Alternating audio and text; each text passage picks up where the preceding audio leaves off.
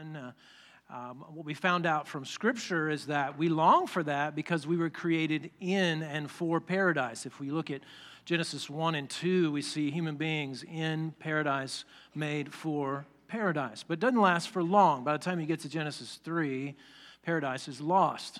And the reason it's lost is because human beings sin against God, and the result is death. And so that's where we kind of left off last week, was this bad news that sin and death has entered into our paradise, but also that God had a plan for rescuing us from that and returning us to paradise. Even though God reveals in Genesis 3 that he has a plan and makes a promise that it's going to happen, that an offspring is going to come who's going to crush the head of Satan and sin and all of its effects, you can still see, as you start to read through Genesis, this proliferation of sin. By chapter 4, you have Cain killing Abel in cold blood just because he's jealous. By the end of chapter 4, you have this guy named Lamech who is killing multiple people merely because he says they, quote, wounded him. By chapter 5, you have this long genealogy that most of us like to skip. Just be honest, right? You see a genealogy, just like, I don't want to read that. But in this one, it says the name of the person in the generation, and then it says, and he died. And then it says the next name, and it says, and he died. And the next, you will not find a genealogy like this anywhere else in the Bible. And it is definitely revealing that what God said in the garden, that if Adam and Eve took from the tree of the knowledge of good and evil, that they would die. We talked about last week. And that is exactly what's happening. God's word to them is being fulfilled. Exactly what he said would happen happens. Exactly what Satan says would happen is not happening. Their eyes are not, being open and enlightened to good, and them being made like God. Things get worse to a point in Genesis 6 where it's just utter depravity. Genesis 6:5 says, the Lord saw that the wickedness of man was great in the earth, and that every intention of the thoughts of his heart was only evil continually. And the Lord regretted that he had made man on the earth, and it grieved him to his heart. So the Lord said, I will blot out man whom I have created from the face of the land, man and animals and creeping things, and birds of the heavens, for I am sorry that I have made them. But Noah found favor in the eyes of the Lord. So we've seen this from Genesis 4 to Genesis 5, Genesis 6, this spiral to this place where human beings are completely infected with sin, and it's leading to all these separations. We talked about how when we talk about death in the Bible, we're talking about separation. So we see separations between the human and the self. We see shame and fear and guilt. We see separation between human and human, things like polygamy, and then murder being the ultimate form of a separation between human and human. We see a separation between human and earth. We'll talk about that in a few minutes. And then humans and God. And this is really the root of their problem is that they have, to steal a phrase from D.A. Carson, they've de-godded God. And so what God sees when he looks down at this, he sees their, quote, wickedness. And this Hebrew word that's translated wickedness is an interesting word because it both means evil but also misery all at the same time. Which makes perfect sense because this is how these spirals happen, right?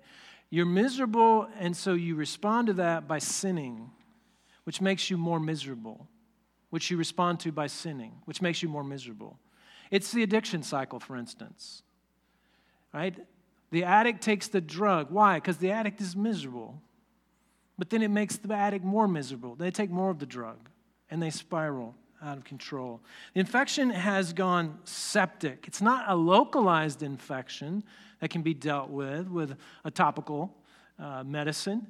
It has gone into the bloodstream, and now it's going from the bloodstream to the tissues, right? Except this is a spiritual sepsis. We read that every intention, not just actions and attitudes, but even the intentions of the thoughts of the heart. Whenever the Bible talks about the heart, it's talking about the very center of the human being, the place where the will, the emotions, your thoughts, all are springing from. At that central place is this evil continually, right? Not a, oh, I had 2 good days last week and then I had 5 bad days, but evil continually. And you say, well, how could this be? How could it be that bad? I mean, isn't the Bible going just over the top in this description of sinful human beings? But what we don't understand is that what is supposed to be at the core of human existence is God himself. And when you de-God God, then everything else is tainted. And that's what we have here. It'd be like, let's say, a husband comes home and the wife says, hey, I made your favorite meal and I went on all those errands that you had to run. I ran those for you, except I'm still sleeping with another guy. That's what we're saying when we say, well, we did good things, but we're not placing God at the center. The relationship has been broken. Spiritual adultery has been committed. And how does this affect God? Well, he feels regret, grief. He's sorry that he made man. And it says that he felt those things to his heart, to his center. Now, we have to be careful when we start to see God expressing emotions because we immediately just ascribe everything that we've experienced emotionally to what God is experiencing emotionally. What we have here is what's called an anthropopathism. There's your $10 word. You can impress your friends at parties, all right? Anthropopathism. It's ascribing human emotions to God. Now, when we do that, we also know theologically that God is immutable. That means he does not change. We also know that he is impassible. Nothing from the outside of God can come in and change him. They kind of work together, this immutability and impassibility. So it's not like we experience emotions. When we experience emotions, something comes from out of nowhere, from outside in, and then we experience an emotion. And if God could be changed by some kind of outside force, he would no longer be God. There would either be an equal to him or someone superior to him who is now acting on him and changing him. Now, so he doesn't experience emotions just like we do, but he is experiencing emotions. But know that he is not reacting, he's acting. He's willing these emotions. These emotions are appropriate for what's going on planet Earth in Genesis 6. And the proper emotions that he is experiencing regarding what's going on in Genesis 6 are then acted upon with his judgment. And his judgment is a flood that destroys every living thing on the planet. Now that's troubling. That's troubling. How could the right thing, the holy thing, the good thing be to kill off every human being? Well, think about this. So created human beings, which are image bearers, refuse to live in accordance with their Creator. They start to hurt others. They start to hurt themselves. They start to hurt the earth. They ultimately are offending God. They become a glory absorber instead of a glory reflector. They become such a detriment to themselves and others to God. It leaves God with the only option to destroy them. This seems to be the case. Genesis 6:11 says the earth was corrupt in God's sight, and the earth was filled with violence. God saw the earth, and behold, it was corrupt, for all flesh had corrupted their way on the earth. That word being translated corrupt can also be translated ruined or destroyed. What it's describing is a human self-destruction. So they've experienced a self-destruction long before they experienced the ultimate destruction from God. When we see that, we see a problem here, in part because he said an offspring was going to come from Eve and was going to crush the head of Satan and sin and its effects. So it's like, God, did you decide that plan wasn't going to work and now you're going to kill everybody off? I mean, what's going on here? Well, he does preserve Noah. I don't know if you caught it in Genesis 6:8, after he describes all those horrific things that are describing human beings, but Noah found favor in the eyes of the Lord. You're like, wait a minute, I thought the whole earth was corrupt. But this guy Noah found favor?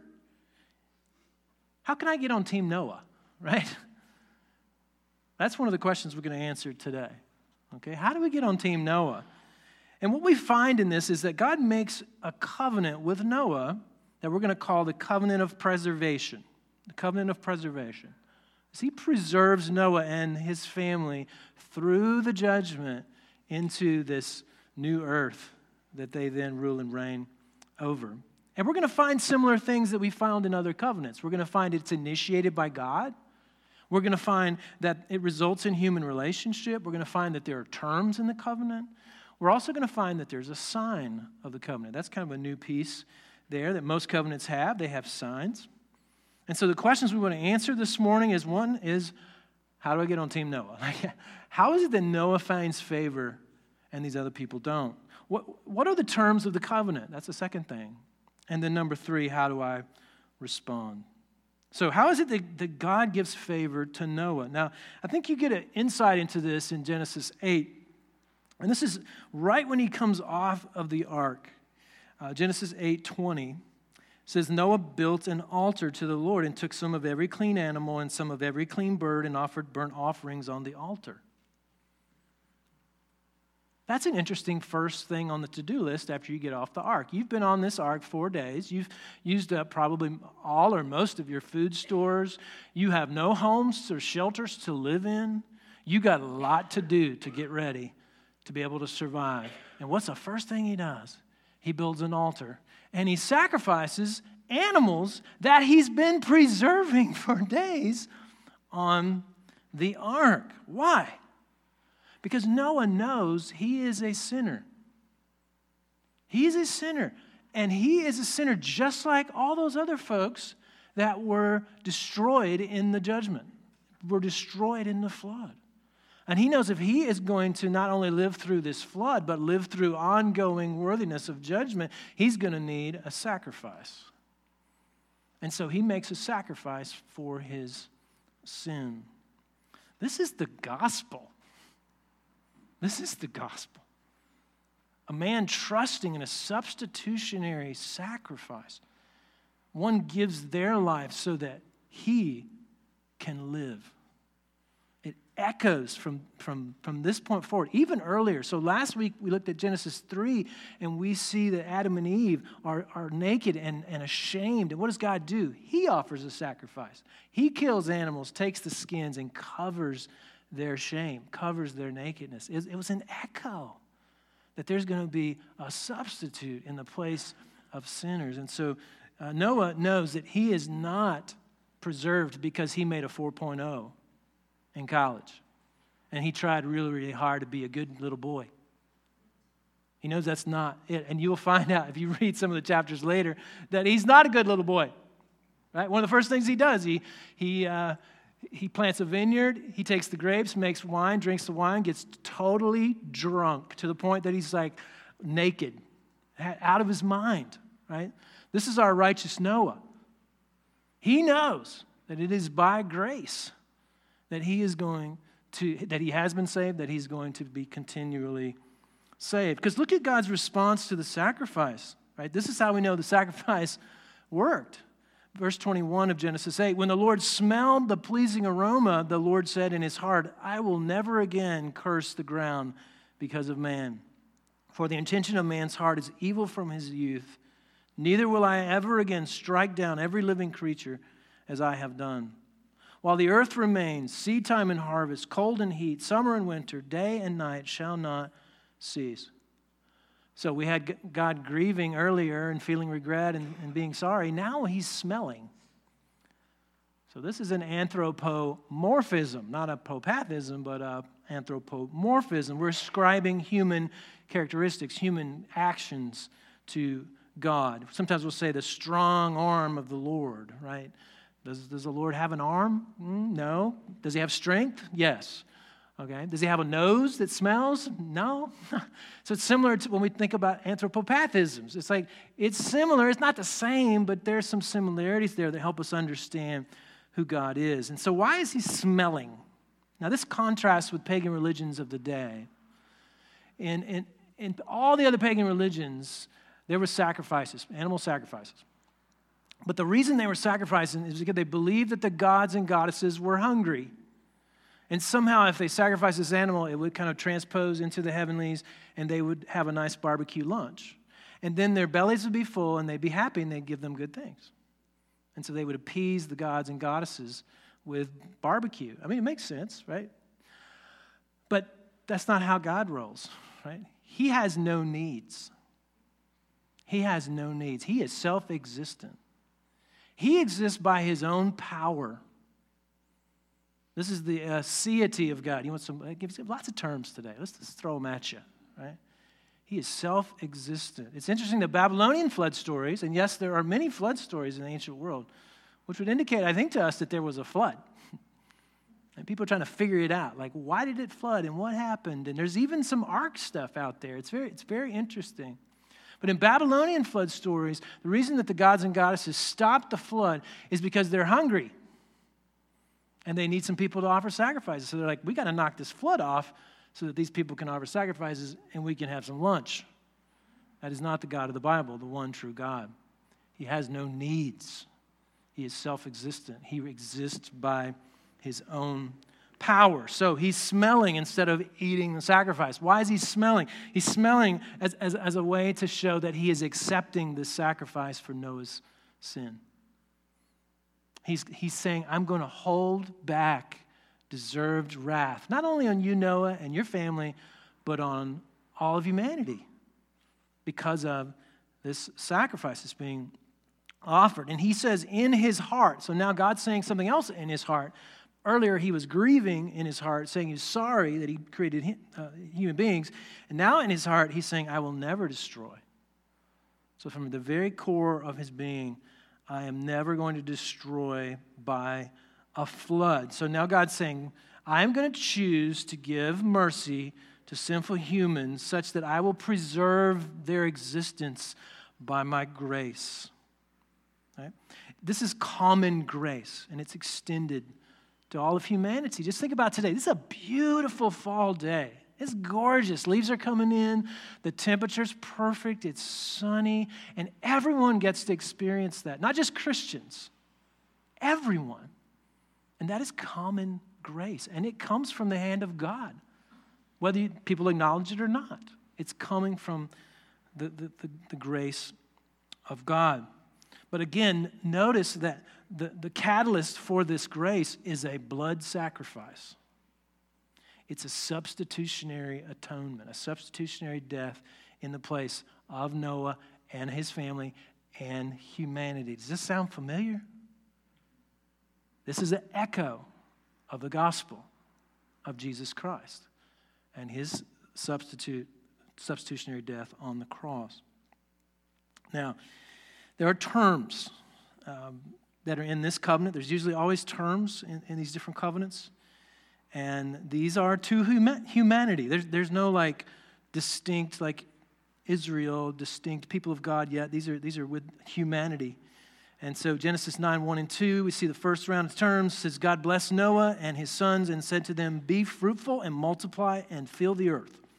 The fear of you and the dread of you will be upon every beast of the earth, upon every bird of the heavens, upon everything that creeps in the ground, and all the fish of the sea. Into your hand they are delivered. Now, this should sound familiar to you if you've been with us back when we were looking at Genesis 1 and 2. He's saying to Noah and his family, same thing he said to Adam and Eve, I want you to participate in procreation and productivity. Procreation and productivity. So he's wanting Noah, okay, now fill the earth again with image bearers. I want more image bearers, more people that are not absorbing my glory, but actually reflecting my glory back to myself. But then also stewarding the earth. Now, anytime that there's any kind of dominion language, that's not now exploit the earth, destroy the earth. Every kind of dominion language, when God's speaking of you have dominion over something, it's to cultivate it so that it brings forth even more fruitfulness. And so that mandate is given to Noah yet again, that the same mandate with Adam and Eve, which means that God is still into that. He still wants us to be cultivating the creation. This is part of the call on the Christian. And so when we're doing something to to bring about the thriving of the creation, the thriving of human beings. We're bringing glory to God, and that is honorable stuff to do. This picture here is of Nick Duenas working on his master's project as an engineer. And it's a trailer. It's like inside that trailer are all these chemicals and test tubes and all kinds of equipment. And it's for the purpose of taking wastewater and purifying so that it can come out potable water. And he can take this anywhere. It's portable. It's awesome. That's bringing glory to God. And it's also contributing to human thriving. And it's a participation in the covenant of creation that was given to Adam and Eve and then given to Noah and his family. And it is important. So I know sometimes in the church we're like, yeah, the real important work is like the pastors and the missionaries and those kind of people. And then, yeah, I'm going to count it. No, you're called to bring glory to God in your vocation. Now, yes, you're also called to participate in God's redemption by making disciples who make disciples. But you're also called to make a better circuit or create a better teaching curriculum or figure out how to clean water so that people can have clean water, right? This is all a part of God's heart for the creation, for the environment. And he's laying that down, those terms down with Noah in this covenant.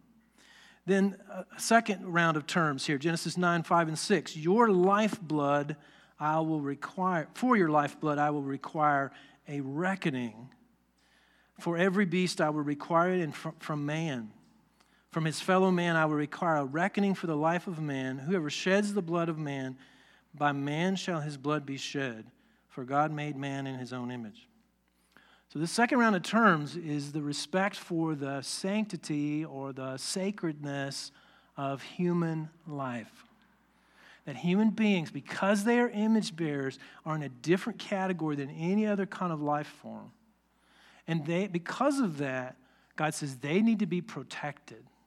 They ought not be murdered, which is what was happening pre-flood, is that people were just killing each other off. Here he's saying, fill the creation with image bearers, and image bearers are killing off image bearers.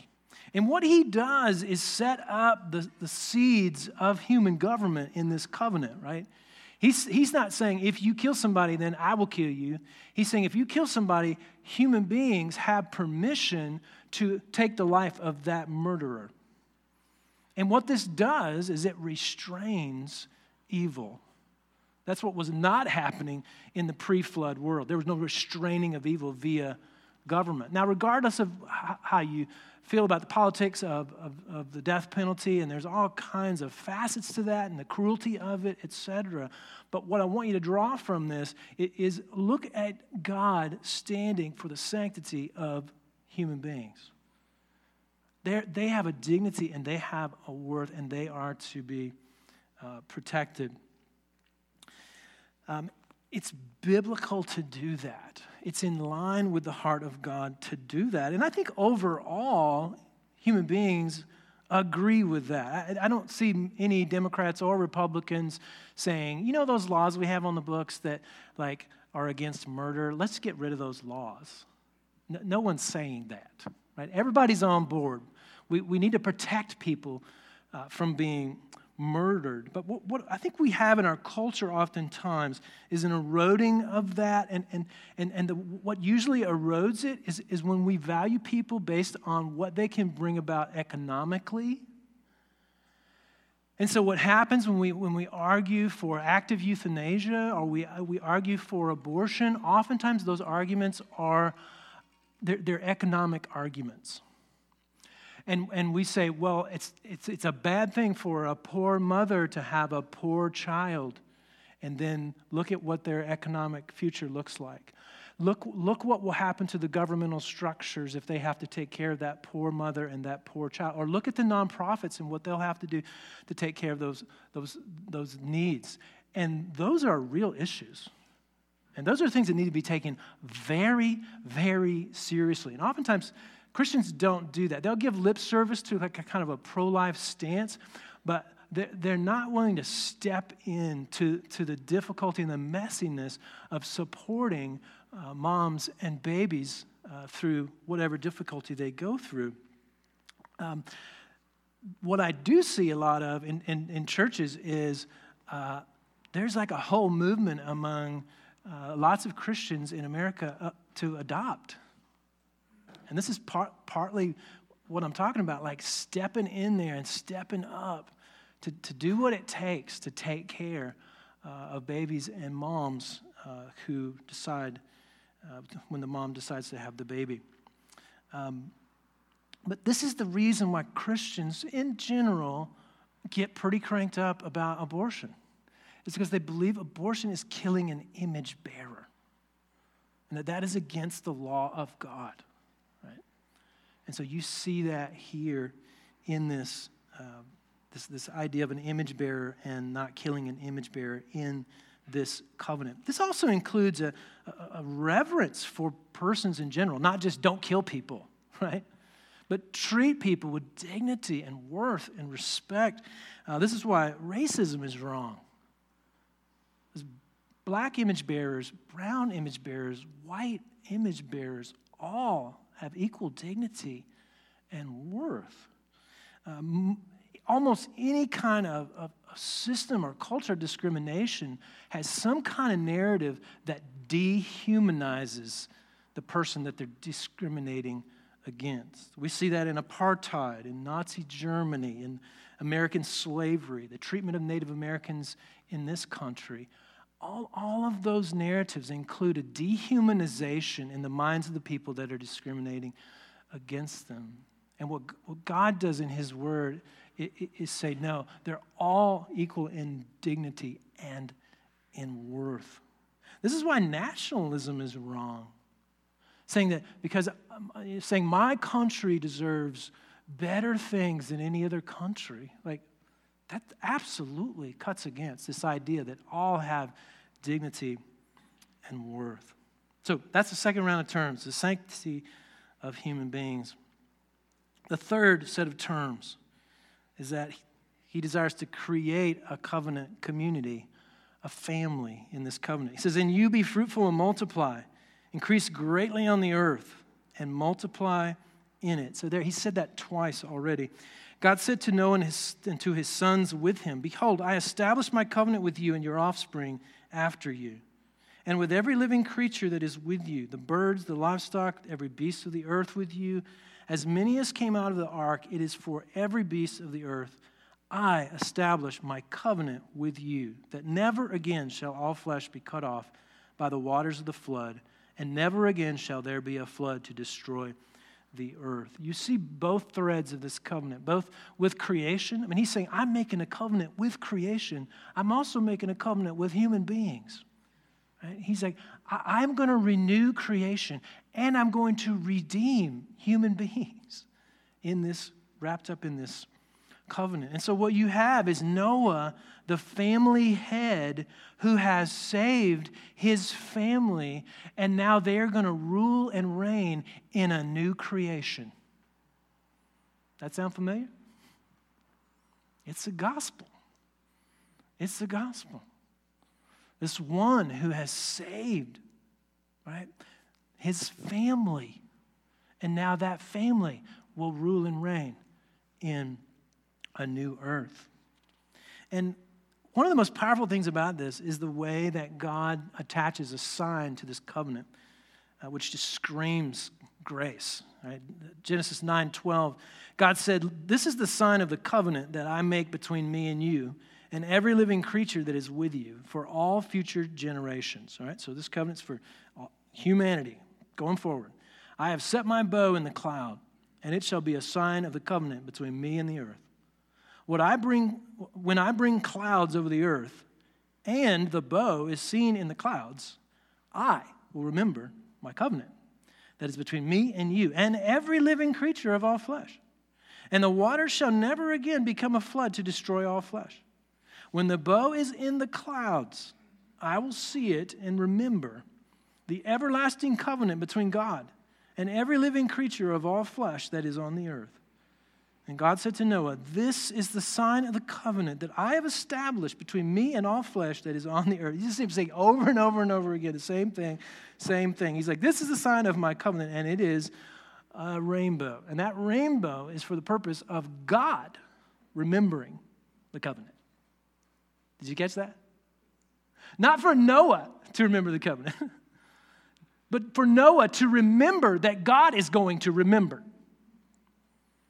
Because it is God who is preserving humanity by his grace. And so every time, just think about Noah and his sons. They're out working and their families, and they're looking up and they see some clouds and they think, is this it again? It starts raining really hard. And they're thinking, man, I wish we would have kept that ark in better shape, Like, here comes judgment. And then a rainbow appears. And they go, no, there's no judgment. That's the gospel. That's the bad news and the good news of the gospel right there. That yes, we're sinners and we're worthy of judgment, but no, God has chosen to save us. And it is by his grace. The sign is something that God does. Like they can't produce a rainbow, It's like, all right, guys, we're going to make a rainbow today. Let's do it. It's God doing everything. And he's showing them his grace and his mercy. O. Palmer Robertson, who writes the book, Christ in the Covenant, says, in a context of threatening judgment symbolized by the bloated rain clouds, God designates the overarching beauty of the rainbow to depict his grace in judgment. Having once destroyed the world, thereby depicting the immutability of his righteous decrees, the Lord God now couples the clouds with his rainbow to manifest his free and unmerited purpose of grace. You may be thinking, well, we dodged that bullet. So glad that there's no judgment to be feared.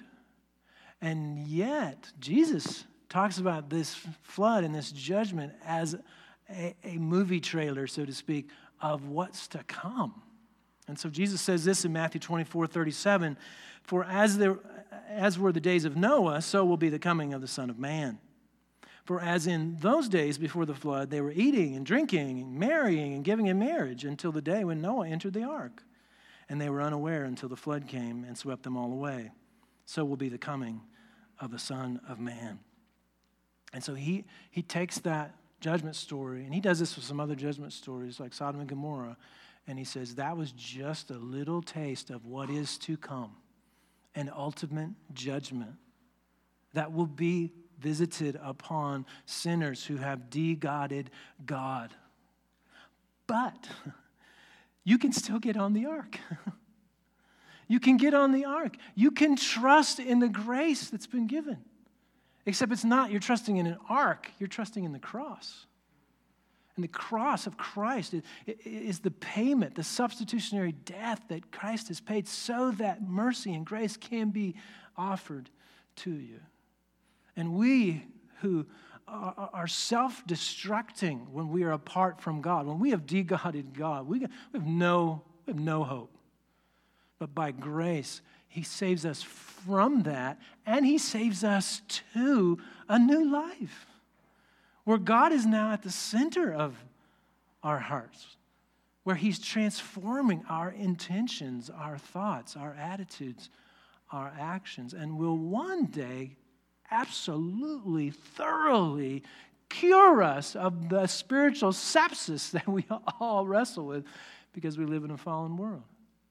And that is the glory and the good that is ahead of us because of the preserving grace of God. If you've never believed upon that, if you've never received that grace, I want to encourage you to do that today. To admit to God that you've de-godded him, that you've sinned against him, and that you need his salvation given to you through the cross to forgive you and to bring you back into a relationship with him. For those who've been on the ark, right, this is a reminder of God's saving grace and his preserving grace. I mean, if you got up this morning, you're still a Christian. That's by grace. Sometimes we become Christians and we think, okay, that was by grace. but then I'm going to keep myself by my own effort. And the Apostle Paul says to the Colossians, just as you received Christ by grace through faith, right?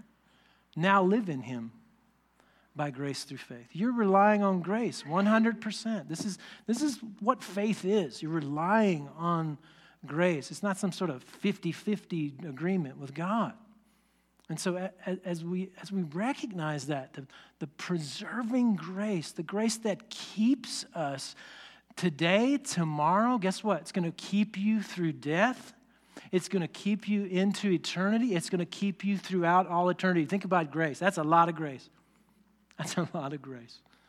And it is more than sufficient to save you, to keep saving you, and to deliver you saved to heaven itself.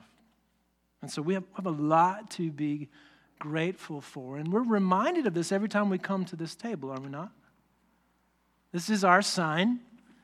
I mean, it's the rainbow's still a sign for us, right? You see it in the clouds. You can think about God's preserving covenant with all of humanity. That the very reason that we can still breathe air and have a nice little apple picking outing or drink some good coffee, all that is in part because of the covenant made with Noah. But he preserved human beings because he wanted to introduce them to this new covenant. And we remember it with this. This is one of our signs. This is a sign, and then baptism, which we'll be doing this afternoon, is this our other sign of this new covenant. And we remember Jesus on the night in which he was betrayed, the night before his death, taking bread and breaking it and giving it to his disciples, saying, "Take, eat, this is my body given for you. Do this in remembrance of me." And so this is our rainbow. And you see me break that, and you see that bread, you go, remember. I'm going to remember. That's the grace that saved me. That's the grace that's preserving me today, tomorrow, next week, next month, all throughout eternity. In the same way, he took the cup. After he blessed it, he gave it to them, saying, "This cup is the new covenant in my blood, shed for you and for many for the forgiveness of sins."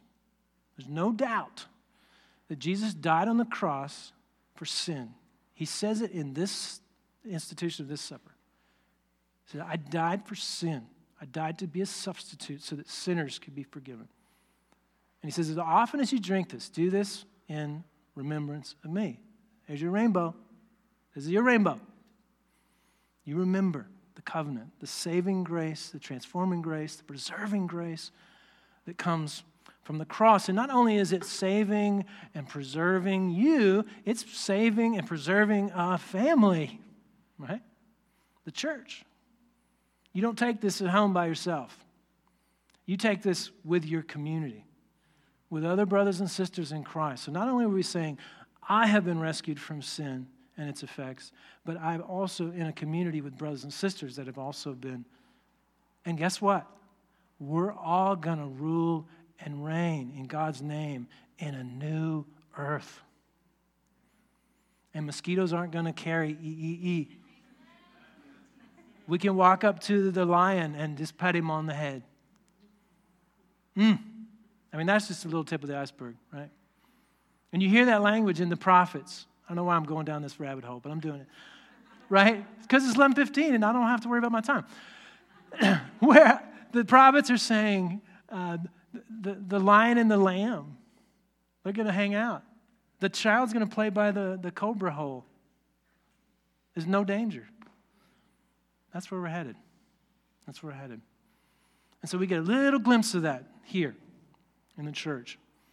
As we hear about the grace and mercy of God, you role play responding to that in faith by coming up here, putting out your hands, receiving that, and remembering the grace that saves you, the grace that preserves you. If you've not received that by faith this morning, again, I encourage you to do that. Or if you're like, I'm interested, I got some questions, I want to talk. I'm going to encourage you after the service, come talk to me or come talk to one of the staff or perhaps someone here you know who's a Christian that can answer some of those questions. But don't leave here today without at least starting that journey if you're beginning to investigate what it means. But others of you, you're ready. You've heard enough, you've read enough, you've talked to friends enough. you're ready this morning to receive by faith this grace that's been given to you at the cross. Others of us, if we're in Christ, we are celebrating, remembering God's preserving grace as we take the bread and the cup. Let's pray.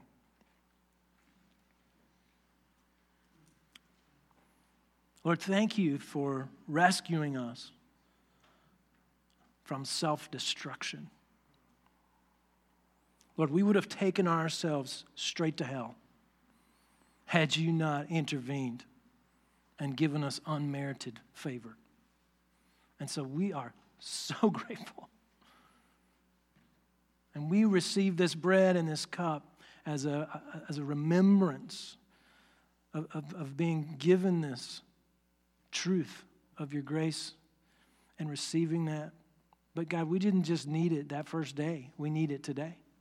We need it tomorrow. We need it next week. We need it throughout all eternity. Thank you that you are such a generous God, such a gracious God who gives grace upon grace to sustain us. Lord, some of us, we have some situations in our lives right now where we just feel like you're not there or there's no grace to be had. Lord, may you work in our hearts to believe, to trust that you are indeed near and that you can be trusted and that you would bring about transformation and healing in the lives of each person here, Lord. We pray you would bless the bread and bless the cup and this time together as a community of faith, Lord. And we pray all these things in Jesus' name. Amen.